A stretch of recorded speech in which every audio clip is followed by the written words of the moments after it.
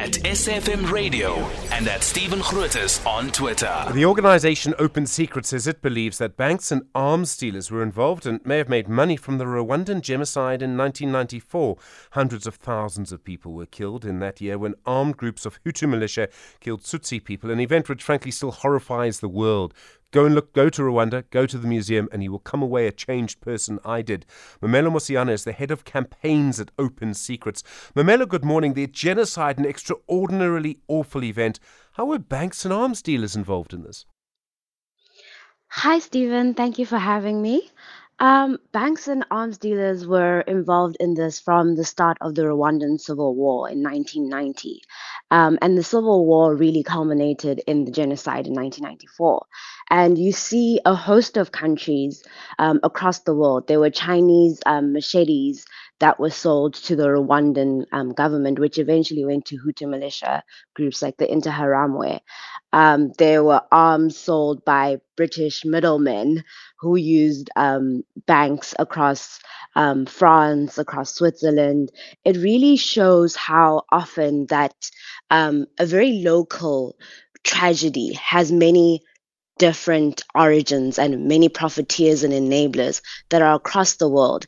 And our report really focuses on the enablers and profiteers who are South African and in Terrace Ellis, and then a French bank which was involved in helping to transact arms and send them to the Rwandan government during the genocide. So was it people outside Rwanda who were involved in making this happen?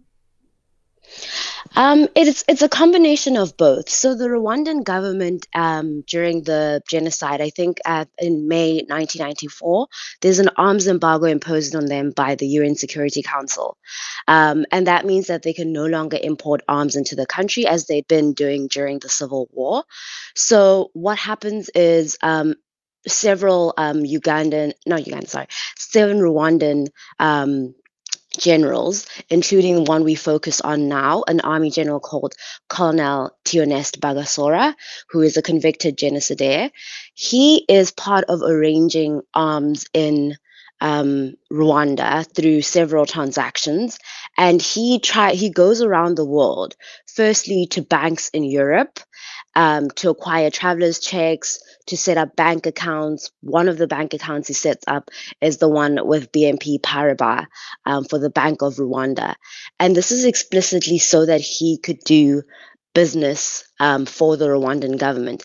And one of the ways he also procures arms is because there's always a channel that's existed before